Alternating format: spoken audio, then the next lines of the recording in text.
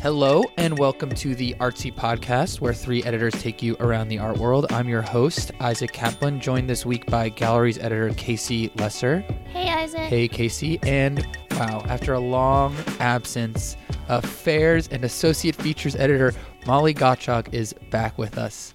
Hey, Isaac. It's good to be back. This week, we're going to be talking about Casey's article, How to Start a Gallery in Your Apartment, which kind of looked at the challenges and rewards that come with opening up an exhibition space in your home. This is hardly a new trend, and there's sort of a long history of alternative exhibition spaces that are linked to starting a gallery in your apartment, which we're also going to talk about. So, Casey, can you give us a little bit of background? Yeah, so the history that really speaks to what exactly is going on today kind of traces most accurately to the 50s and 60s. What was going on in New York around 57th Street, a lot of dealers like Leo Castelli and like the Green Gallery. These were galleries that were based in apartments. Castelli turned his living room into his apartment, but really, you know, people living with art and having people come to their homes and see art is something that's been going on for centuries. So this really isn't something that's new. So what makes it interesting and worth covering right now?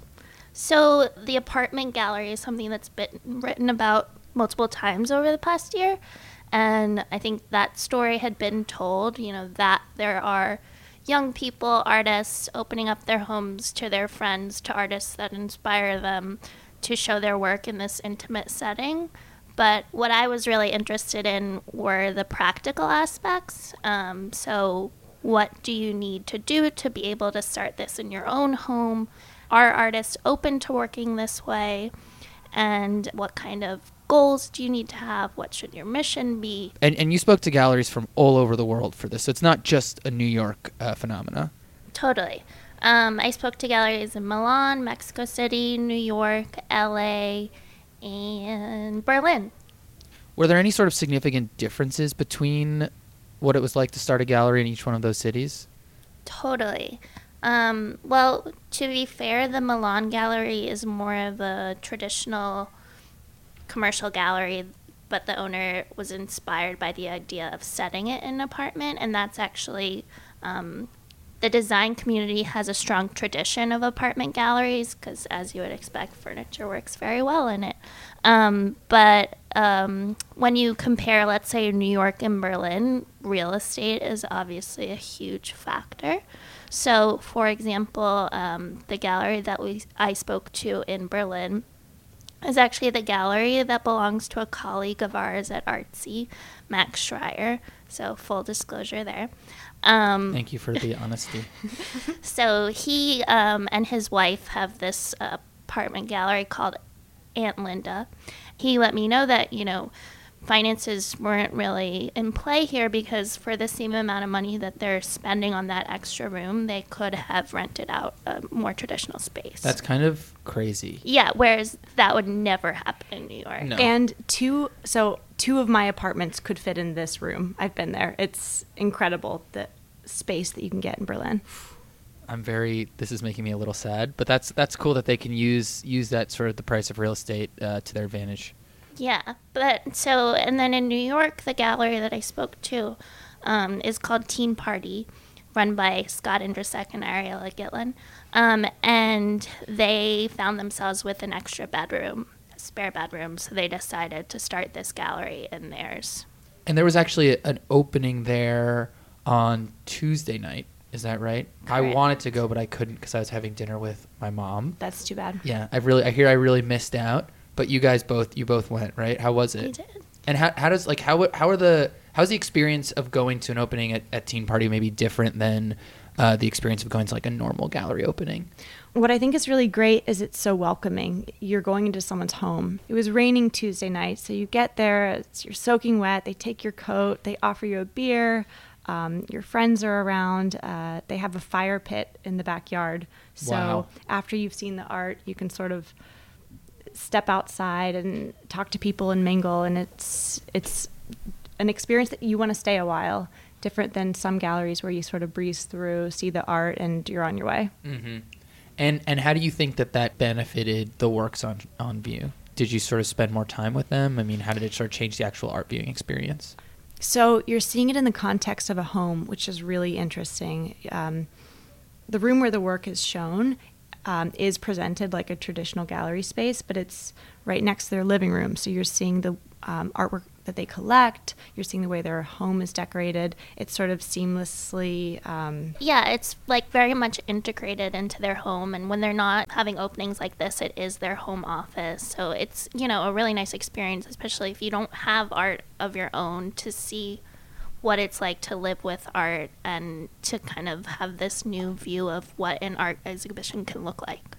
So the artist was actually there at the opening, right? Right. So that's another great part about this. The artist, Mark Hundley, he was there. And I just think it's nice to be in someone's home and have a chance to talk to other people about the work. And, we were there for at least an hour. It's a more comfortable setting. Totally. So I want to get back a little bit more to the nuts and bolts that you kind of explore in your piece, Casey.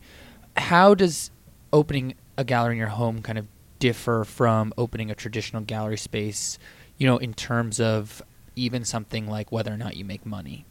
I mean, I think the proliferation of these spaces could lead some people to say, hey, that sounds like a good idea. Like, I want to open a gallery in my apartment, but it's really not easy.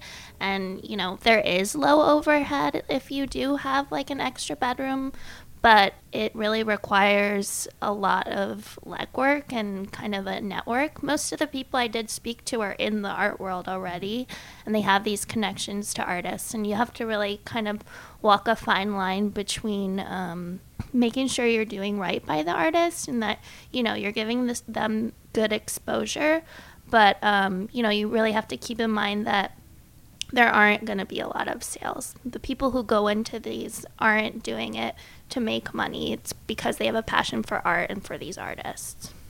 I mean, Casey, when I was editing this piece, I remember finding it really interesting what you said about financially going into this arrangement. You're not necessarily able to count on making money right away on sales. For some people, it's more important than others. Maybe you could speak a little bit to that.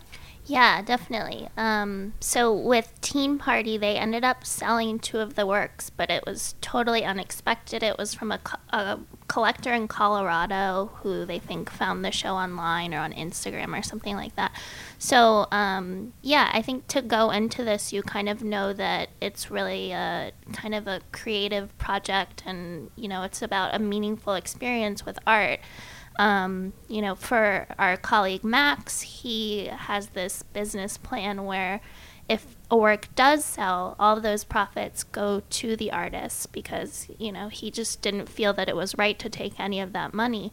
But in return, they ask that the artist give them a work. So that's kind of a nice a nice compromise. And it's great for them in that they're building their own art collection. For the gallery in LA, Del Vaz Projects, he works with these really amazing young artists like Jesse Reeves and Max Hooper Schneider. So these are artists that have a lot of interest and have collectors that are avidly following their work. But for him also, it's not about the profits. He puts a lot of money into putting on a really high quality show. So I think the one most important question that I've forgotten to ask, and I feel like I've failed as a host, is where does the name Teen Party come from? So Teen Party is funny. Ariella was telling me that it kind of sounds like a party that's happening after prom with no alcohol in a church basement. But then at the same time, it's taking a jab at the art world and our obsession with young artists and 30 under 30, this publication included. And so they thought it would be kind of, a fun name, but also kind of an interesting title to show works of older artists as well. But then, speaking to unexpected situations that can arise, I recall they said something about, you go to put a sign on your door that says Teen Party and, you can't, maybe that's problematic, or you were emailing and saying, I need you to sponsor alcohol for my teen party. Yeah, that maybe I can see that. Though they problems. did get one. Yeah. They did, but Max of Aunt Linda had like a really sweet story about how, everyone has an Aunt Linda who's like cool but not so cool, dresses kind of funky, like you always liked going to her house. And he talks about how people will always come over and be like, oh, I have an Aunt Linda, and like it's kind of like this Speaks to everybody. Do you guys have these Aunt Lindas? No. I do not. No. Yeah, no. Okay. But I feel like I can picture her in my head. Like you kind of know what she's like that goofy aunt. Yeah. Yeah, I can kind of Maybe. picture it. No, I'm not trying to be too critical. I can definitely imagine the proverbial Aunt Linda. Yeah, and it's like set the tone for the whole space. He like wrote a little poem that kind of describes what an Aunt Linda is like, but it also reflects on what they're doing with the space. How does this continued interest that we're now focusing on of these apartment galleries sort of speak to a larger interest by people in the art world with finding alternative gallery spaces in general? I mean, I remember I think we talked about a Taco Bell gallery on this show once upon a time. Great episode. And there are obviously other spaces that are kind of inhabiting these buildings that are not traditionally thought of as gallery spaces. Yeah, so apartment galleries kind of play into this larger attraction for artists to show in alternative spaces that aren't white cubes, spaces that kind of have their own history and don't have white walls and aren't in Chelsea or the Lower East Side or, off the beaten track. And, they're attracting an audience who is really interested in art and passionate about art and going out of their way to see it. Which I think is really appealing to a lot of artists. A lot of these spaces give artists an opportunity to show outside of their traditional gallery shows in white cubes. So, for example, 56 Henry, which is an apartment gallery in Chinatown, launched with a show by an established artist, Polly Applebaum, which was awesome. She was in the gallery space that day. There were these... she was stringing necklaces made of handmade beads that were hanging from the ceiling, and it was just awesome because it was, again, this type of event where everyone is crowded together in the space, almost like you're at a house party or something. Her openings are always so lively like that. Totally. It's so community focused. Yeah, and at Teen Party at their first show, they had work by Peter Halley, which was an old work and another site-specific work, but then it was also hanging together with a young painter. Tracy Thomason. Yeah, so it was an opportunity to show that work in a different context. Yeah, and they spoke about how Peter Halley, who Scott knew through being in art publishing for over a decade, but he was kind of enthused by the idea of showing in a Bed-Stuy apartment. He had major shows going on at major galleries, but this was like something that was exciting to him. So it's not just unheard of artists, it's not just young artists, it's all different kinds of artists that are, really interested in trying new things and finding spaces where they don't have to do their signature work and can be more experimental. Mm-hmm.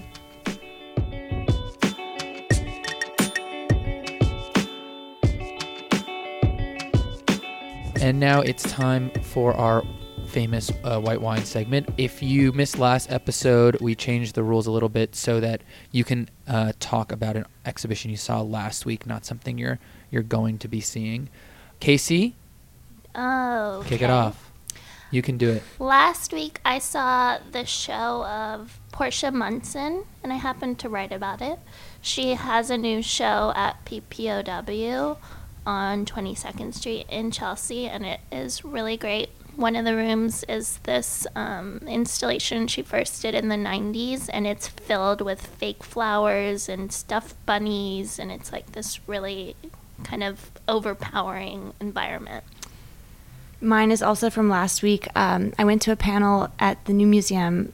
New Museum and Rhizome just launched a new exhibition in the form of a mobile app through a company called Evo.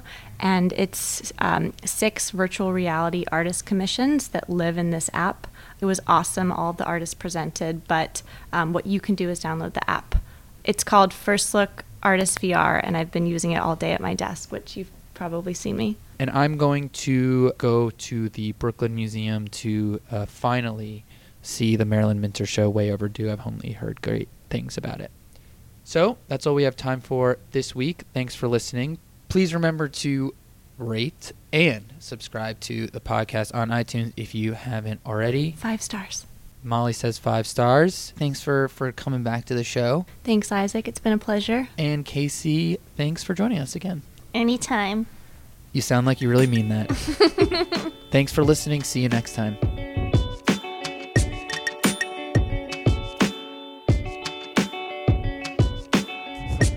Our producer this week, as always, I keep saying it, never changes, editorial associate Abigail Kane, and the theme music, huge shock, it's by Broke for Free.